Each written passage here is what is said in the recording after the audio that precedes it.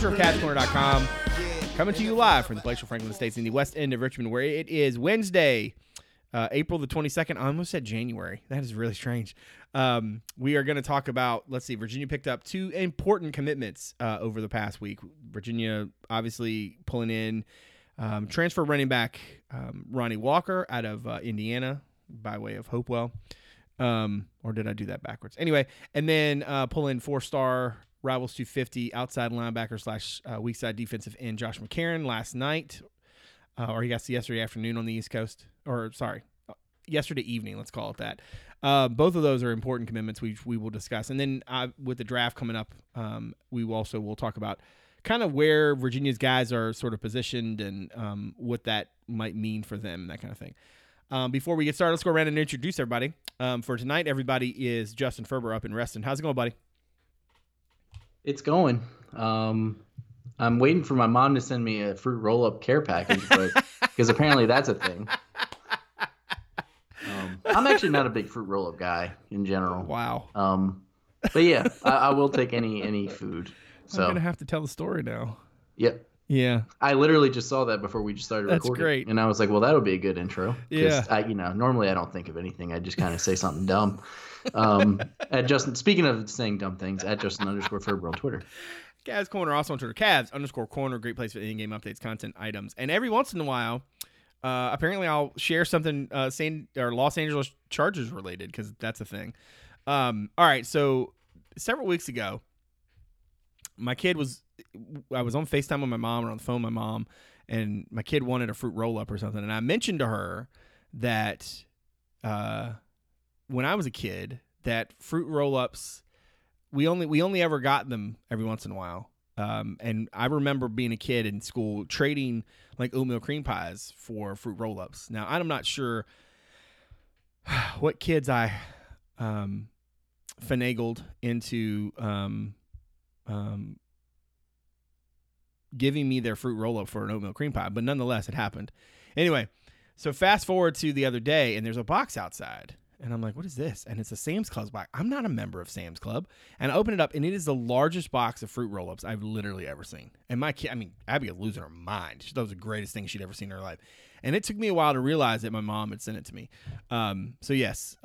Then what's really funny, my sister who listens to this podcast, was actually just giving me crap like a little bit ago because we were on FaceTime for my nephew's birthday. And she's like, I don't remember this at all. Like, we totally had fruit roll-ups. Like, I don't know what you're talking about. I'm like, listen, my experience is my experience. She didn't get to revise it. So, yeah, so my mom sent me a massive box of fruit roll-ups 30-some-odd years after the fact. It was pretty funny. I mean, for a few minutes there, I was completely like, I was like a goose in a snowstorm, lost. I mean, just completely no idea what was happening. That was funny. So you're not really big into the fruit roll-ups, huh? What was your go-to as a kid? As a kid, with the thing you wanted in your lunch every day. It's probably not like the best thing, but the thing that I probably had the most were fudge rounds. You know what I'm talking about? Yeah. It's like the chocolate disc with the cream inside or whatever. Those were good. The only reason I used to have those all the time is because my dad really liked them. So whenever we'd go to like a gas station or something, they were always like a quarter. Man, that makes me seem really old. They were like 25 cents. So he would like grab us one. And those were, that's kind of a nostalgic thing. I probably haven't had one of those in like 10 years. So I would say that was probably the most common. As far as like what was in my lunches, I'm not saying we never had anything that wasn't good for us, but I'd say it was more like chips, that sort of thing. Interesting. Fruit roll-up is just like a sugar ball. Of course, yes, that's why children like it. Yeah, like that's the point. See, I'd prefer like a baked good. So you would like a cookie or something. Yeah. See, all right. See, I was never. See, I'm not into chocolate, and unfortunately, a lot of cookies that's their go-to, right? Is chocolate something, and I don't do nuts either. So. There you go. Just add it to the list of foods Brad doesn't eat. There we go. Chocolate. Maybe later in the summer we'll get into a place where we don't have any other content. We can talk about all the foods I can't eat or don't like to eat. Mm-hmm. And how many times at some sort of function or event, Ferber's like, "You're not going to eat that, are you?" Like, no, I'm not eating that. All right, let's. Yeah, you'll be like, oh man, it's some crazy thing, like some French dish, and I'm like, it's salmon with rice. Okay, real quick. I never said that it was French about salmon and rice. For the record, that didn't happen. Yeah, it's All right. it's just he makes it seem like it's like some exotic thing you Okay. would All get. right. That's it. That's enough. All right. Three-star Michelin restaurant. Meanwhile, back at the actual content we're supposed to be talking about on the podcast. Yeah, let's reel this in. So Friday morning, we're supposed to talk to Virginia's coordinators, and then literally the sickest edit I've ever seen gets dropped as Ronnie Walker announces what I think everybody. I certainly felt like was a sure thing. Even once his brother committed to Ohio State, I felt like it was a sure thing. So he commits to UVA as of now until the waiver is ruled on. We'll go with what is the hard and fast option, which is he will have to sit out this coming season, and then he would have 2 seasons of eligibility remaining. It's a pretty big deal, I think, for Virginia. Not only because one, their depth situation is frail to call it best, right? They've got 2 running backs this season. Nobody in this class expected to play that position.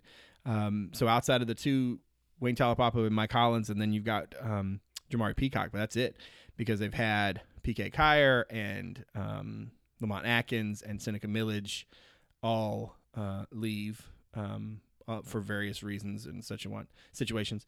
What was your reaction to seeing the news that Ronnie had committed to UVA? We didn't know it was coming when it did, but we knew it was coming, right? Like it just seemed like it was heading in that direction. He's a guy that UVA really had a great chance to get out of high school, or it seemed that way, and then things kind of turned against them at a certain point.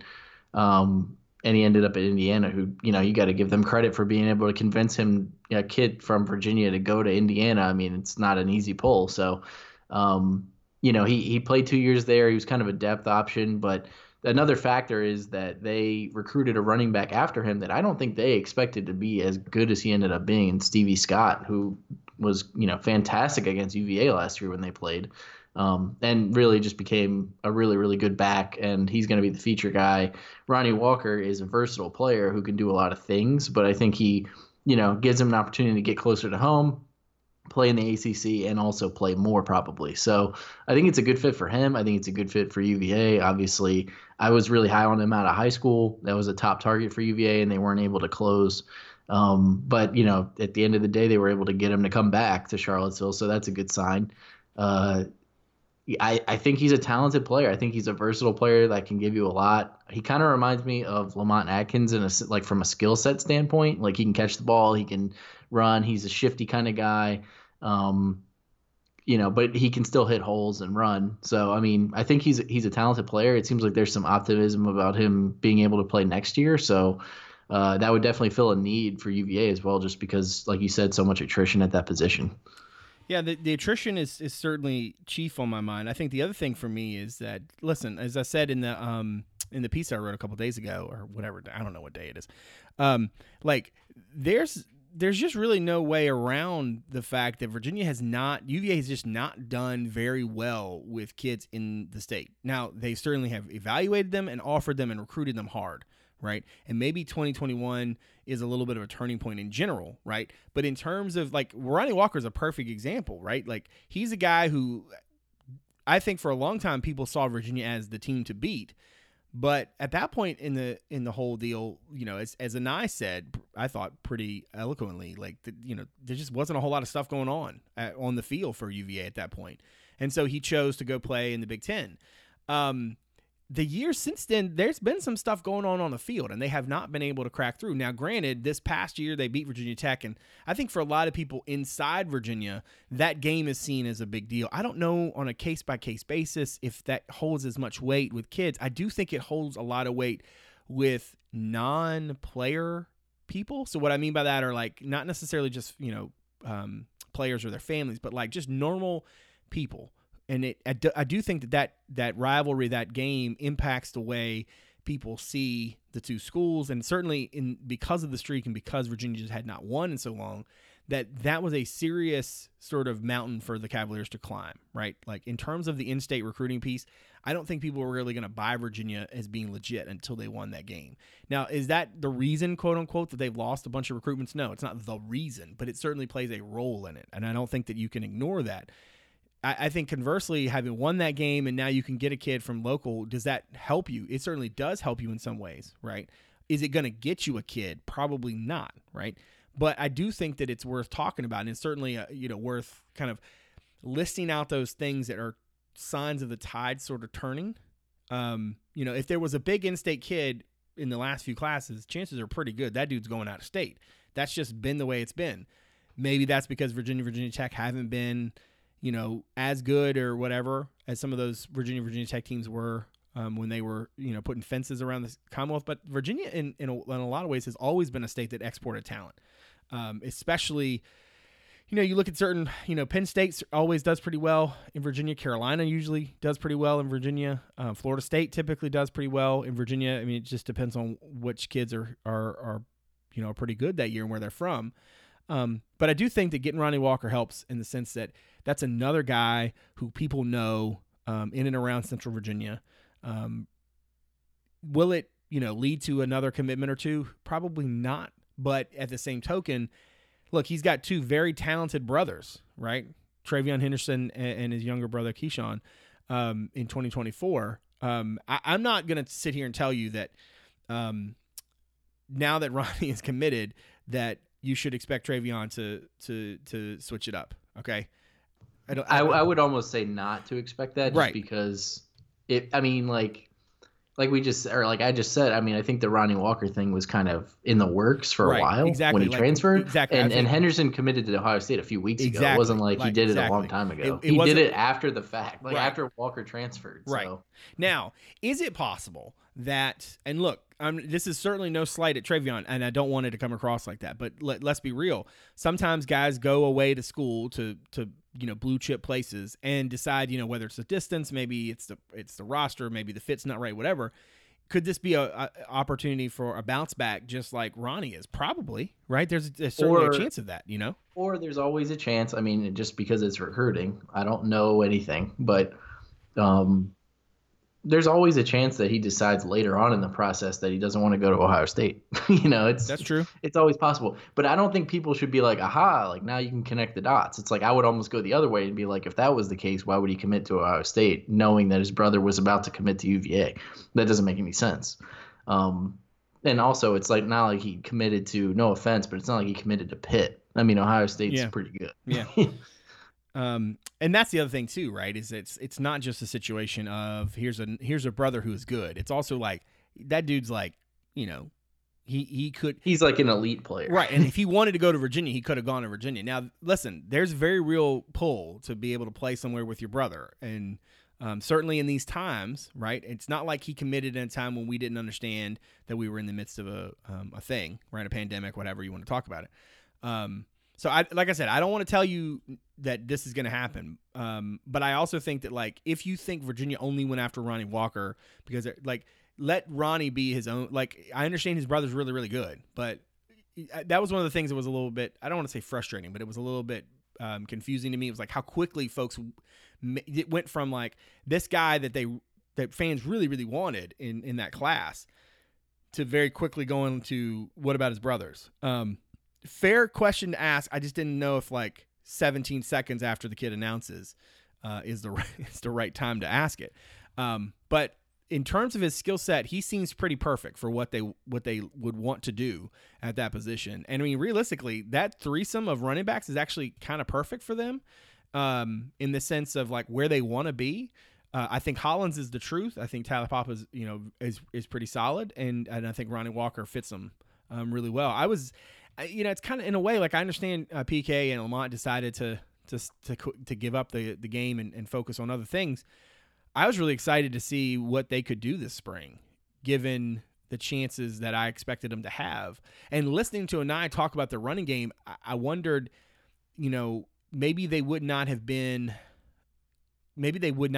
as many touches because things seemed pretty clear with Hollins and Tyler Papa. But I think Walker is exactly what they needed for a variety of reasons. I also think that, I just told you a second ago, don't expect, do yourself a favor and don't think about the whole situation, with his brother changing up from Ohio State. You probably are pretty safe to expect that he's going to get that waiver. I think that waiver is a very good, safe bet.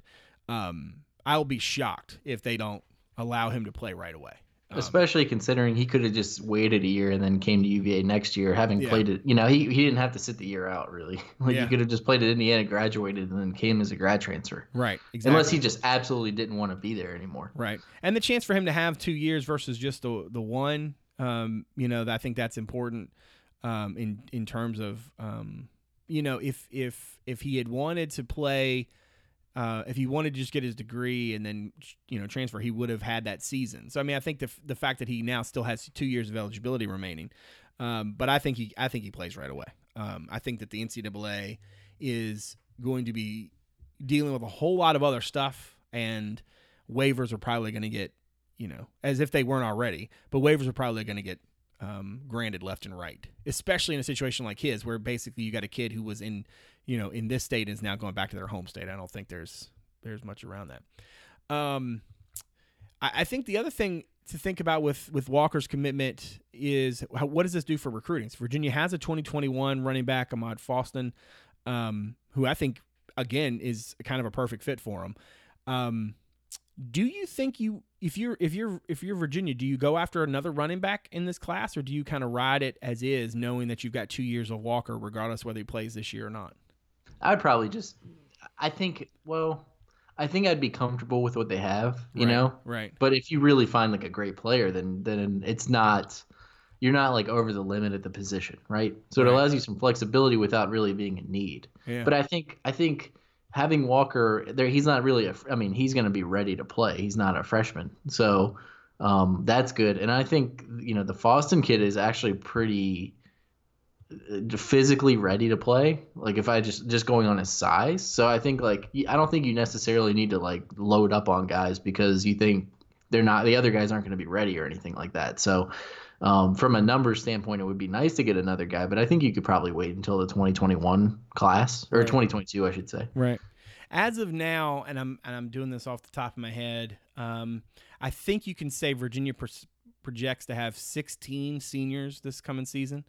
Right, so that's 17 minus Chris Moore, and I'm scanning the names right now just to make sure that that's the number. So typically that's the best guide of like what the class is going to be in terms of numbers. I think that it's probable that I think that there's a very good chance they'll get at least one more grad transfer somewhere, especially because of how crazy this whole situation with the pandemic and everything has made time frames of what used to be normal when kids would decide if they wanted to transfer and stuff. But yeah, I think 16. So you're probably looking at 17 or 18, given the open scholarships from transfers out and stuff like that. So, numbers wise, I don't think they necessarily need it, but it wouldn't surprise me if they went and got a guy, maybe a Seneca Millage type, somebody who could play a little bit more than just running back, right? So maybe not somebody in the Faustin or Walker kind of role, but maybe a slot guy who you might want to use in jet sweep stuff, who might be more of an all-purpose back in our database as opposed to just a true tailback and that kind of thing. All right, so let's move on to the other commitment Virginia football picked up this week. So Josh McCarron is a kid from the West Coast that has been trending toward UVA for a little while. I heard last week that there was a virtual visit scheduled, and it sounded like after the fact the next day that thing was going to be a done deal. He eventually commits on Tuesday evening. I think it's a perfect fit. We just talked about Walker and how perfect a fit he is. What did you think of McCarron watching his film, and how do you think he projects once he arrives on grounds? Yeah, I think he's exactly what this coaching staff is looking for in an edge guy. I think he's got the athletic profile you want and the production. And usually with guys, like you see a lot of guys that have the athletic profile but maybe weren't as productive, like a Charles Snowden, who kind of looked like a project coming out of high school and ended up being much better than that. Or you get guys that are productive, but maybe they're not quite as athletic, because the guys that are both are usually like really highly ranked and hard to get. This kid, I mean, he is both. I mean, he had 21 sacks last year, and you see the athleticism. He's got good size. I think UVA found a guy that, even though he's a low 4-star, might end up being better than he's ranked. And my question, I mean, Dave kind of texted me last night and asked me the same thing. Like, why didn't he have more offers from West Coast teams? But I think maybe he just goes to a school in an area that's not as busy as others or something. That's just speculation. But I think he's a great addition for what UVA is doing. And it seems like, I mean, obviously they've had some changes with the coaches, defensive line. But it seems like some of their best wins on the recruiting trail have been these edge players. And I think a lot of that probably has to do with the guys that they've had, come through the program recently or are there now, and just dynamic players off the edge. And it's an easy sell in this defense, I think, just with how aggressive they are and how they like to use the guys on the edge. I think it's a good sell for them. And, I think it's another good get for UVA for sure. Yeah, I think one thing we have to be probably careful with a lot of these 21 kids is when we think about offers, because like maybe a handful got to go to one junior day, maybe two. Yeah, there's not a lot of junior day visits. But a lot of those offers were probably kind of there. And then camp season, man, like without camps, without being able to really go out, without rivals camps, without, you know what I'm saying? Like there's a whole lot that we're more accustomed to in terms of, data points. Without that, especially if this thing lasts through summer or there are restrictions on the summer and kids aren't allowed to go to actual schools and work out.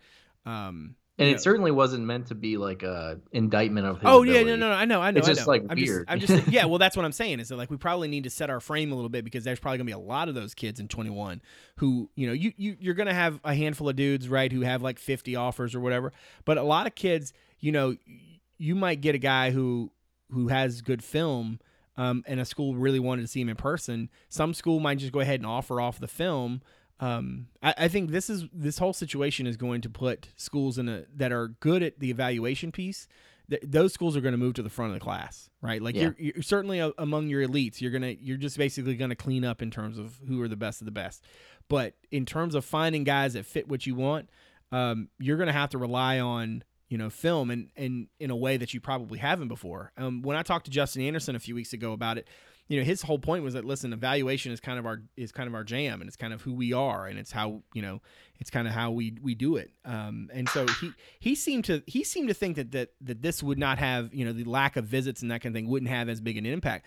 I tend to think that what it will do is it will make things much more regional. So the fact that this kid's choosing to go across the country is kind of impressive to me. But then also too, in addition to just being regional, I think you're going to have kids who are going to decide much later in the process than maybe they normally would have, because they're at least trying to hope that they get those chances for visits. And let's be real, they're going to be a bunch of kids who want to have, take visits later because they want the experience or they want the offers or whatever. So the fact that this kid's deciding not just to go across country, but deciding to do it now when there's really no rush for him. It wasn't like he was going to be a guy that, Virginia was going to use a scholarship somewhere else. I mean, there was no rush.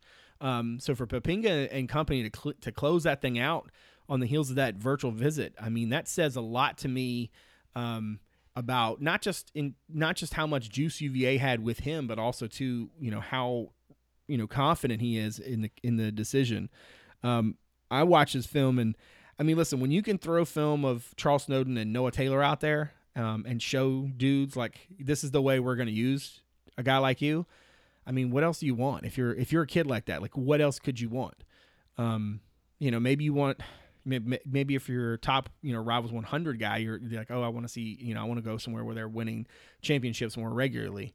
But in terms of fit, if you're a dude like Josh McCarron, you're in that Kyle Van Noy sort of niche. It seems like a no-brainer. In terms of numbers, that puts UVA, I think, in a good spot in terms of the class, right? So when you look at sort of where they are. In 2021 right now. So, I mean, we should also mention that McCarron is like the third highest rated commit of the Mendenhall era at UVA, behind Briggs and Andrew Gentry this past year. Yeah. Who was the best. But so they got 1, 2, 3, 4, 5, 6 guys, right? And you couldn't pick 3 more random places for those people to be from. Cincinnati, right? Ohio, an area that UVA does not recruit at all, really. Yeah, that's true. I think Littleton, Colorado, right. and Everett, Washington. Yeah, yeah. But you got a quarterback, you've got a couple wide receivers, you've got a nice defensive back, running back. You got a nice base to a class if you think about it. Sometimes I don't look at it by just the numbers of players. It's like exactly what you just said. You kind of you have like a checklist, and one of mine is quarterback, which usually they commit early because there's only 1 per school really, or maybe 2. You got the quarterback, you got a few skill position, guys, you got a running back. Now you're starting to get some defensive players. They got the other, the kid from North Carolina, Langston Long. Yeah. Is that his name? Yeah. Yeah. He's a corner. So, you're starting to kind of like put it together as far as needs. Yeah. You look at their roster, and like I said before, right. So it's always an easy sort of connection to make when you are looking at guys who are going to be leaving the program and how many you got, how many spots you got. But it's also a good idea to look at who they are, right? So you've got, a handful of defensive linemen. You got a couple offensive linemen. One of them, Gellerstedt, we haven't even seen yet. So it makes sense that offensive line needs to be a bigger focus for them. They're losing Gellerstedt, Chris Glazer, and Dylan Drankensmeyer in this class. So that would seem to imply like, all right, you probably need to go get some offensive linemen. That's been an area they've built out. Several linebackers, Gam, Snowden, Snyder, Zandier. So you probably wouldn't be surprised if you see him go get 3 more at that position. It doesn't have to be apples to apples, obviously, but just in terms of sort of the sort of baseline. But you look at of the 16, 6 or 7 of them are offensive linemen and linebackers. So, that seems to be a good bet. And I forgot Elliott Brown as well. That seems to be a good bet in terms of like where the bulk of this class will be. And it usually is a pretty good indicator. I think the other thing I want to talk about before we move on to the draft, not long after these folks, this staff was hired, they made a huge splash on social media, and not until recently. And I don't know if that's part pandemic or part just kind of a change in just sort of the way of things. They have not been as loud, even in times when they were victorious or there was lots of triumphs. Every once in a while, you might get this or that, but it wasn't like a concerted effort. There certainly were no like bat signals from Broncos Twitter account that they got a commitment, right?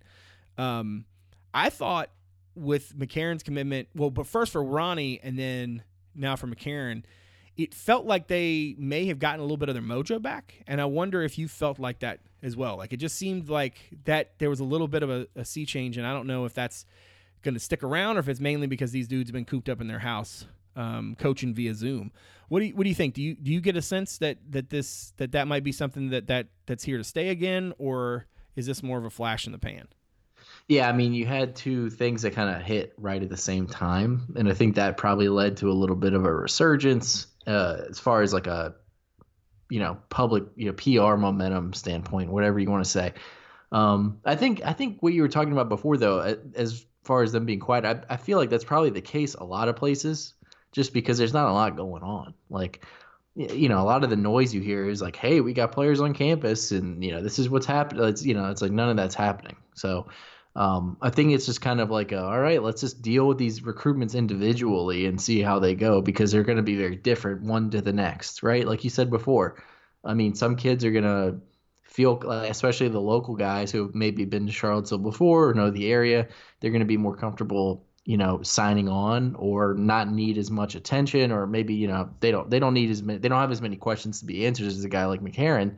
So I think you kind of have to just deal with each recruitment individually, and maybe that kind of, you can't get a bunch of players on campus at the same time and kind of try to feed momentum into, decisions or whatever. I think that there's a possibility that things are going to start to pick up, though, because, we've been in quarantine for 6 weeks now. it's getting to the point now where I think we're getting into the period of the year where it's a big decision time. I mean, UVA usually gets a lot of their commitments between May and August, right? I mean, because that's when players start taking their visits and school starts to slow down and they start to think about that senior year coming up, and maybe they come to UVA for a camp and get an offer, that sort of thing. Obviously, all those opportunities will be a little bit different this year, or maybe not happen at all. But I think you will start to see more commitments across the board, and maybe this does kind of translate to more momentum going forward. But I feel like everything's kind of so isolated right now from one recruit to the next. It's hard to kind of extrapolate that out into some giant swing of momentum. Yeah, I think that in a lot of ways, maybe it would make sense to me if that sort of initial excitement and stuff, because of the way things sort of turned out in that first season, that there needed to be a lot more work. And this is a group that really does believe in earn, not given, and so maybe that was a part of it. And again, maybe after the world goes back to normal, maybe there won't be as much of it. I think for fans and certainly for folks who who enjoyed the program, it was a lot of fun to watch them sort of let that out. And frankly, I think that's a thing that kids sort of, I don't want to say expect, but it is something that really speaks to kids these days, right? Because that's just sort of the currency of the moment, right? The currency of the culture. It's that kids understand that, like, yeah, coaches, because now they can, retweet and stuff, they can say things, but they can't necessarily, be specific. I think for a lot of players, the idea that your coaches are really excited about you, and that's how they express it, right? Like, that's just like I said, the currency of the culture. How else are they going to, other than just, texting you and saying, hey, we're really happy to have you. How do they say that to the world? That's the way they do it. So I think that in a lot of ways, more of that probably helps them, but also too, I don't get the sense that they're going to be, just doing it to do it. I think they're just legitimately excited about these two additions, and I think that's probably something we're going to see on some level going forward. Yep. All right. So the NFL draft begins, tomorrow night? It is tomorrow night, right? Yeah, as we Thursday record this. night. So break down. You've done some really good stuff with the draft profiles we've been running out, and I'll link those in the show notes. So I think it's fair to say that Bryce Hall is the guy we expect to get the most, that has the best chance of being drafted at the earliest. Yeah, I mean, he's getting picked. Yeah. So then it sort of falls off the table a little bit in terms of Joe Reed. We're really not sure. We think Joe Reed gets picked. We're just not really sure where and when. Right. And then after that, there's a whole bunch of uncertainty. As we get closer to it, if you had to bet, or if you had to, give the forecast, where do you think, how do you think it all plays out for UVA's guys? Yeah, I mean, it is really hard to say, but you kind of hit on it actually before when we were talking about recruiting. Like, it's going to come down to these teams' individual film evaluations a lot more than normal, because there's just not as much to go on. Luckily, there was a combine. So, I mean, guys like Joe Reed, who was there, got to run and do everything there, meet with teams. All that. But I mean, like, the visit stuff got shut down pretty much immediately just because of the quarantine. So, I mean, I think that they're doing these like virtual kind of like Skype phone calls. But I mean, as far as like getting pro days and all that stuff, a lot of that stuff got canceled. So I think film is going to matter a lot. And with that, there's going to be more variance, I think, from one team to the next, and from the teams to the draft people that are usually pretty good, right? I mean, the mock drafts and all that. So I think some teams might say, hey, Joe Reed, we have him as our 42nd best receiver or whatever, and he's projected to go from here to here. I mean, there could be a team that has him because they just really like the meeting they had with him or whatever at, in the fourth round. So, I mean, I think from one team to the next, all you have to do is have one team that really likes you to kind of determine, where you go. So my guess, if I had to guess, is that Bryce Hall goes day 2, which would be rounds 2 or 3. If I had to guess, I would say early round 3. Juan Thornhill last year went at the very end of round 2, like 62nd or something like that. So it's going to be probably right around there. He could go as early as the 30s or 40s. He could go as late as the 80s, 90s. I mean, he could go on day 3 at the beginning, I guess. His thing is he has an injury that he's overcoming. And I think that this whole quarantine thing probably hurts the guys that are coming off things like that. So he could get pushed down a little bit. And also he's more of a zone corner. So I think that, he kind of fits certain schemes, and for other teams, they might just not value what he does nearly as much. So I'd say day 3 for him, or day 2. For the day 3 guys, I would say Reed. I'd like his chances to get picked because of his versatility, special teams ability. Some teams like him as a running back, which is where I kind of always thought he should have been playing. I obviously know way less about football than the UVA football coaches do, but I always thought he was more of a natural fit at running back. I think he gets picked in like round 6 or 7. The thing is, and we'll talk about Dubois, of course, but the receiver group this year is like historically deep. So I think that kind of is a factor. But Reed's ability to do more than play receiver and play special teams or maybe play running back might get him drafted.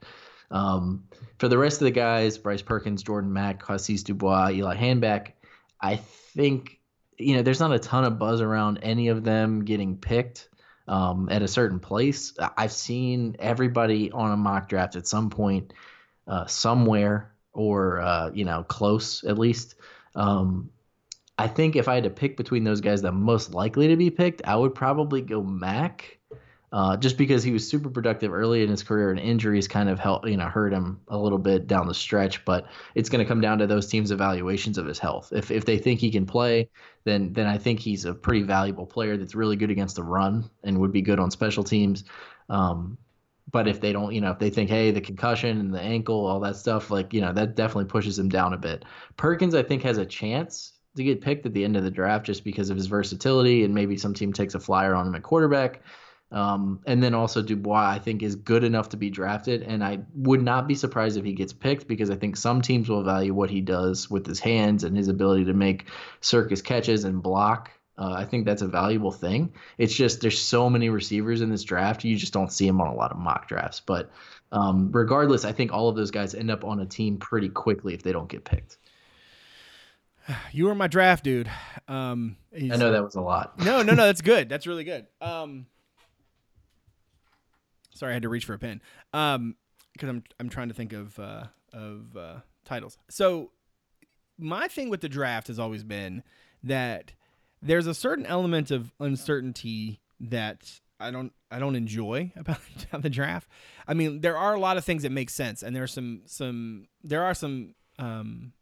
sort of guidelines that you might have, and there's a reason why if you mock it up, why the thing looks pretty similar, because needs and systems and fits and things. How much unexpected nonsense, craziness, just twists and turns, what have you, do you expect this year? Because there was the combine, but like, how many pro days were there? What's your level of comfort with any sort of feel for like how this thing will really roll this year versus years past? Yeah, I mean, like I said, I think it'll be a variance thing. I think the biggest thing is going to be there's going to be a few picks here and there, especially in the first day or two. And there's always a lot of variance on day 3. Right. There's guys like you're watching the draft on day 3, round 4, and you're like, oh, so-and-so is available. Like I remember last year, you remember Kelvin Harmon from NC State? Yep. He was projected as like a 3rd round pick, and he just kept dropping and dropping. And I remember watching it, and as a Redskins fan, I was like, oh, they need receivers. That'd be a good pick. And every time he'd come up, they'd pass. And I was like, and they were taking guys I'd never heard of. I was like, I don't know who that guy is. Like guys that you have no idea who they are. And they ended up taking him in the 6th round because he just kept dropping. And I think that's what you see on day 3. It's like there is a lot of variance where some teams have guys as a 4th round grade and other teams have him as undrafted. The first 3 rounds is more everybody's sort of on the same page. But I think this year you'll see more variance in those rounds than normal. So you could see a guy get picked, in like I won't say like in the teens, but 20s or 30s that people are like, whoa, like completely the 4th round grade. And some team just falls in love with them. And because and they can kind of like keep it on the low because there's no pro day. Like a lot of these, from what I understand, and I'm not a pro scout, but my understanding is that there is a lot of groupthink among these scouts who all attend the same events. Right. Yeah, that's true. So let's say you're standing on the sideline at the combine and you're watching, I don't know, T. Higgins run, and you're like, man, this guy's not as dynamic as I thought he was. And it's like, yeah, you're right. And then that kind of trickles down. And then you start to hear about it in these mocks or from reporters. And this actually is a thing, by the way. T. Higgins' draft stock has kind of fallen. But like, I mean, I still think he'll go pretty high. But I mean, like, I think there is a lot of groupthink, but this year, since teams are more siloed off, I mean, obviously people can text and things like that, but Right. I think there will be a little bit more individuality with like what teams value versus what the next team values and stuff like that. Yeah, that's And, fair. and there's different traits. I mean, different teams want different things from their positions. Like some guys, some teams at wide receiver, they're like, if you can't run this, we're not taking you, right? Right. And then other teams are like, hey, this guy can contribute on special teams. He can block. He can do all these different things. Like, we can bring this, or he's tough or whatever. Those, or even how good the team is. Like, if you're saying, I mean, this doesn't work as much for developmental players, but like Bryce Hall's a guy that can help a team right away. He's not really a project at corner from a mental standpoint.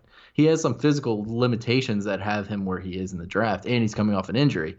But you could say like, hey, we could plug that guy in and play right away if you think he fits your scheme. Like you don't have to worry about like, oh, he hasn't played a lot of corner. Like he's played True. 4 years. True. So just one team to the next. I think there's going to be more variance this year. I can speak to that group thing. So like when I go to practices, a lot of times there's myself and other members of the media. We're kind of stationed in the same place, and a lot of times, we're kind of talking about what we see, and so I'm sure that this has happened, right? That folks have checked like a practice report thread on my site, or watched somebody or read somebody in the paper or whatever, and they're all similar. Now, in some ways, that's because the thing that happened, right? But a lot of the takeaways are because we're kind of talking about it, and it's kind of impossible as a human being to you're not necessarily signing up for whatever somebody thinks, but like as the conversation sort of shifts and focuses, it's hard not to walk away with those same shifts and focuses, right? Right. So your point. It's the same thing with recruiting. I mean, guys are like, man, this guy's a 5-star. He's awesome. And then it's like, all right. Like, right. So like a lot of times, like the ratings and rankings and stuff, right? Like that's done by humans, right? Like our analysts go into, they don't go into a room now. They'll do it virtually, but they're talking about each player. And those are, either impacted by things they've seen, on Huddle, things they've seen in, person in camps, in person at games. But there's no denying that, like, there's also a piece of, I don't want to call it momentum, but it almost feels like momentum, right? Like this idea. Yeah, and one of the things that I think is the biggest, it makes me laugh so much. Like, so especially this year, it's hilarious to think about how dumb this is. People say like this guy is falling down draft boards or rising up draft boards. Nothing is happening. Yeah, that's true. How is somebody rising? And you hear that even in normal years. It's like all the pro days are done, all the combine stuff is done, everything's done, and they're like, this guy's flying up draft boards. It's like, why? Like he's evaluated. I know how this works to an extent. He has a grade. They don't just change the grade. Like it's not like like we went and watched Joe Reed and it's like we have him graded as a 75 and we're done with him. Like we've talked to him as much as we can. Like we've seen him run everything. It's not like the guy comes in one day. He's like, you know what? We should make him a 78. Like that doesn't make any sense. And people say this every year. What it means is the information is better. Right. Or it's lies, which, it's lying season in the NFL. True. But I mean, I think part of it is like we know more. So it's like, let's say, I don't know, Tua, for example. The people are like, okay, like people aren't as high on him as they were a few weeks ago. It's like really what that is you're getting better info now. Like the teams weren't as high on him 2 weeks ago, and now like the media is catching up to that. Right. If that makes any sense. And I think also too, there's this interesting frustration with college football fans, much in the same way there is for college basketball fans when the NBA draft comes around, right? Like, how is player X not seen as a such and such and such, right? And I think for all Virginia fans, the idea that Hasise Dubois probably is going to go undrafted, I think you did a really good job of not just explaining the case for him to get drafted, but also explaining sort of the realities of the situation, sort of the totality of circumstances, in the sense that, like, yes, he catches everything that's thrown his way, but that doesn't necessarily mean he can get to a place on the field where the ball needs to be in order for him to catch it. You know what I mean? Like, at the NFL level, like you need a certain amount of speed to get separation from defensive backs who are faster than you're going to see in college, right? And he's the kind, he actually, of all the guys, and I'm glad you brought him up. Like, he's the guy who I think I'm the most confused about, because I don't think he has a 40 time on record, but there's some projected stuff out there. Right. And then obviously he talked to you guys and said a number, which he can't really verify. But I mean, when I was watching him, I knew he wasn't a speed demon, but I thought he was like not slow, like I've seen guys like Kanan Severin, no offense, but like he was pretty slow. Like he was almost a tight end. Yeah. From an NFL speed perspective, and he didn't get drafted despite being very productive. Dubois, I think, is fast enough to play wide receiver. It's just, I think when you're, like I said, when there's like 50, 60 receivers that are great, I talked to somebody who knows like about draft grades and stuff, and he said there's guys in like the 5th, 6th, 7th round that are going to be, good, like starters, because it's just like a really deep year. I mean, you guys watch that, in the UVA Florida Orange Bowl, like Van Jefferson, he's a great receiver, and he's going to go in like the 4th round. Yeah. So I mean, I think that there's just so much depth at that position this year that I think normally he would get picked. And this year he might not, but I bet you he makes a team or a practice squad, because what's going to happen is he's going to get in there and he might not separate as much, but he's going to work and he's going to block and he's going to make a bunch of crazy catches in camp that are going to be on like Twitter, and then or whatever, and he's going to make a team just because of that, because they can be like, we can use this guy on punt coverage. Who Haas is, right? Haas is the guy we all fall in love with when we're watching Hard Knocks. Like, Haas is that dude who catches like 3 balls every practice, and she's like, what the hell? Right? And he just goes hard constantly, and all the vets are like shaking, just shook up, because there's this rook who just goes out there and is just pulverizing people, right? And he makes few mistakes, and everything, like I say, everything you throw him his way, he catches, and he makes the most of his opportunities. Like, he's that guy. And you know what? That's okay. Like, if you watched him at UVA, you didn't expect, when they needed to go 80 yards, that they were going to go 80 yards to him, right? You expected him to go. And I think that's what's missing for him, honestly. That's what's going to keep him from getting drafted if he doesn't get drafted, or getting drafted higher, is that there's not a ton of like run after the catch stuff, or like beating guys behind the defense stuff. Yeah, his thing is, whereas like Reed can do that. He ran 4.4 something at the combine. Right. Like what Haas does is Haas catches a pass across the middle, runs with a dude, gives him a stiff arm, and picks up some extra yardage. He doesn't run away from people, and that's okay. Like, the game requires you have both of those guys. The draft, though, especially in a year where you've just got an historically, deep, pool of really talented receivers, it's going to be tough for a guy like Haas to crack.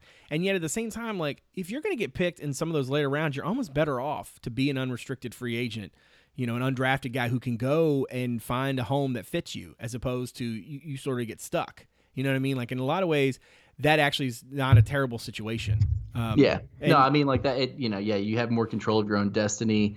You can, sometimes guys have multiple offers from different teams. They can choose one. I mean, look at Olamide Zaccheaus. Like, I don't know that the Falcons were like the best situation for him, but he probably had his choice of a few teams. And he picked one and he made the roster. That's right. Yeah, that's true. So, I mean, I think that and that's the thing. I think Bryce Perkins is the guy I'm most interested to see, like, where he ends up, because I feel pretty good about Dubois' chances to stick around in the league for a while, even if he's bouncing around rosters, practice squads, whatever. Jordan Mack, it's going to come down to health. Right. Reed, I think will play for a while just because he can play special teams.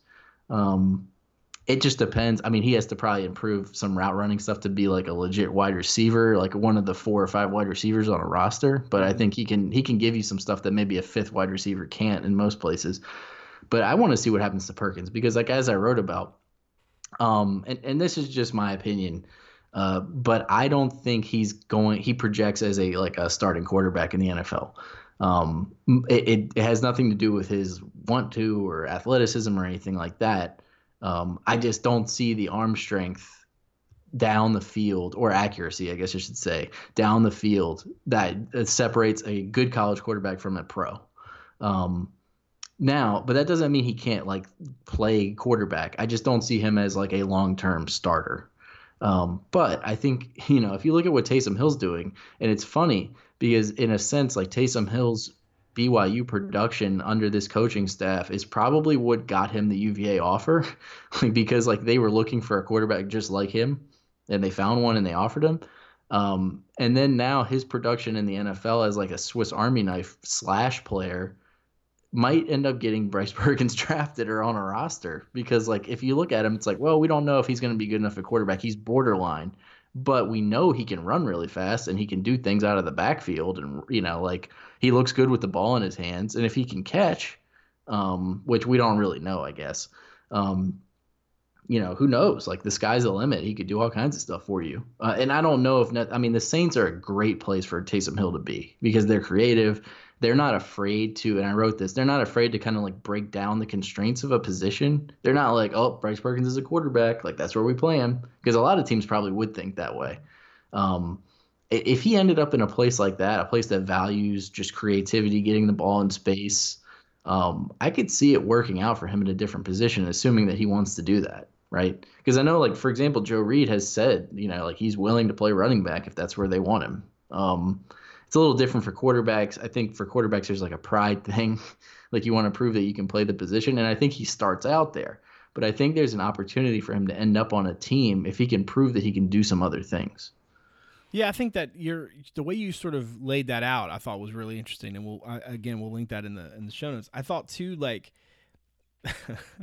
the idea that, like, because Taysom Hill did this at BYU is why Perkins got the shot at Virginia, and then because Taysom Hill has done this stuff in the league that maybe that is really interesting. I think that for me, the quarterback position is always the one with the NFL draft where I'm always like, I want to see the guy get a shot, but also too, I think that you sort of, much like if you're a quarterback, you have to have a clock in your head in terms of how to get the ball out. I think you kind of have a clock in your head in terms of like, okay, is this going to be, a thing that I can really make happen? And listen, there were a lot of people when Bryce Perkins hurt his neck who probably thought he was never going to be anything. And then certainly once he committed to UVA, there were a lot of people who, if you had told them, hey, he's going to end up being, in 2 years, what I'm saying? Like, it sets these school records and do all this stuff, they would not have believed you. So, I mean, we're certainly not counting the kid out. We're just looking at sort of the lay of the land as it looks right now. And it makes more sense, right, to say that it's unlikely for him to do this versus the other. I would love nothing more than for him to catch on, make a practice squad, make a roster, get a shot, become a starting quarterback, prove everybody, including us, wrong. But that's, betting on yourself as he has been so good at doing. That's what sports really is, right? Like, yeah, you're going to have a handful of dudes at the top who everybody knew they were going to be great. Recruiting services couldn't have missed on them. They get to the next level and they're great, right? But it's everybody else. It's the way that they bet on. It's the way guys bet on themselves, and the way that they really put in the work and develop and make the most of their chances. Like, that's the reason we love it so much. I would love nothing more than to see Perkins go out there and do in the league what he did in the ACC, right? To be able to just turn heads and people are like, wait, who is this dude? I think that anytime your entire sort of, I don't want to say your entire sort of advantage, but like you can't just be physically this, right? In the NFL, those dudes are so far and few between, regardless of position, but especially a quarterback, right? Like the comparisons to, Lamar or whoever, like that's really cool. But at the same time, like, there's just not that many guys like that, like you can't, your whole thing, like if you're Hasise Dubois and you catch everything, right? Well, that's great. But like a lot of dudes in the league catch everything. You know what I mean? There's like 100 of like those there's guys a lot of those guys. There's not a lot of guys who catch everything and also run like if that's kind of what I wanted to. That's why I wanted to touch on that thing that I hit on in the Perkins breakdown that I wrote. Like, it was not meant to be derogatory towards him at all, or his what he did at UVA. We've gone on record a lot of times talking about how good he was, but I think you see these stats, and this is the danger of the pigeonholed stat that you see on Twitter, where you're like, oh, wow, that's a crazy stat, and you retweet it. And there's nothing wrong with doing that. But you have to, like, I'm just cynical by nature. And my first thing is to say, like, okay, well, like, and then you take a look at it. So, like, I wrote in the piece, there was a lot of stuff last year about there's 2 players in college football who threw for 2,500 yards and ran for 900 yards, or whatever the stat was. You saw it every day. And it was Kyler Murray who won the Heisman and was the first pick in the draft, and Bryce Perkins. And that is a true stat and cool. And then you look at it and you're like, oh, this guy threw for 2,000 more yards than Perkins did, and like 20 more touchdowns, and ran for more yards. So it's like I think when people get into like the whole like Heisman thing or whatever, it's like you're getting a little carried away. Like you need to look at what the people that win the Heisman do statistically and wins and loss wise to get there. Like Joe Burrow threw for like 5,500 yards or something crazy. Um, like it's Which is, for the record, a lot. That's a lot. Yeah, right, exactly. Like Perkins set UVA's school record with 3,500, right? Which is crazy because you think about like how bad the quarterback play must have been up until the Mendenhall era, really, because Bankert broke all those records before Perkins did. But I mean, like that's kind of what I mean. I think people get carried away with this because I talked to a lot of people who were like, I don't understand why he wouldn't get drafted, and I do think he has talent to play in the NFL, and is versatile, like I said, but. I think when you start to draw those comparisons, like the velocity on the throw, I mean, you can go to, well, you have to have a subscription, but we do. You can go to Pro Football Focus and just look at the grades on like throws over 20 yards. And there's the difference, right? And that's going to show up when teams watch film. If you're hitting those throws and people in stride, putting balls in tight windows, hitting out routes, like you're going to be drafted high. When you start to not be able to do those things or you can't do it consistently, then it's like, okay, we got to find a way to maximize what he can do. And that just makes it harder for an NFL team. They want the guy that checks all the boxes, right? And Perkins might not check every box, but he does have a few boxes where he checks hard, like running, so I think he has the ability to be worth a shot for somebody. And he will be, if he doesn't get picked, he will be signed very quickly by somebody. But I think the example that he'll set is perfect because it's like, okay, if nothing else, that gives him a chance to play quarterback because regardless of what you think of his abilities, a team, I guarantee you some team out there is going to think that. They're going to say like, all right, well, if worst case scenario, we could just try him at a different position or something. Yeah, that's true. Right. And then maybe you get your foot in the door and then maybe you prove everybody wrong. You get the shot that you want, it's like I always say about the NCAA tournament and have, this bracket is tough. Dude, to win the championship, you got to be good. Like you got to win, you got to beat somebody, right? Like you want to have your shot at the NFL. Okay, you'll get it. The question is, does your shot come as a second round pick with a, cushy contract or not? You know what I mean? Like, realistically, he's going to get a shot. The question is, how what he does with it, how it looks when he's when the team that picks him evaluates him. I wonder. It's almost like the worst case scenario for him was to not have the pro days because I do think that he would have had some pro days and there would have been a handful of teams and he would have been he's a perfect example probably of that group think we've been talking about, right? Like he probably goes to a pro day and blows some dudes away and they go back to their teams, and now he's got a handful of teams who are really eager to see him play, and maybe he gets a couple workouts, and then teams hear he's getting workouts, and maybe he gets more. Like, the fact that he didn't get that opportunity, that does suck. Like, there's just no way around that. But also, too, could have had scouts who came out, watched him throw, and went, oh, like, maybe he's not what we want. Look, we need to be real clear. Like, what we're saying here is that, like, the dude can throw the ball. Yeah, it's a marginal difference. It's just there are only a handful. It's not like he can't throw. Exactly. Like if you think about it, like there's a small percentage difference between like being an NFL guy, right, and not. The problem is that small thing includes like a whole slew of dudes.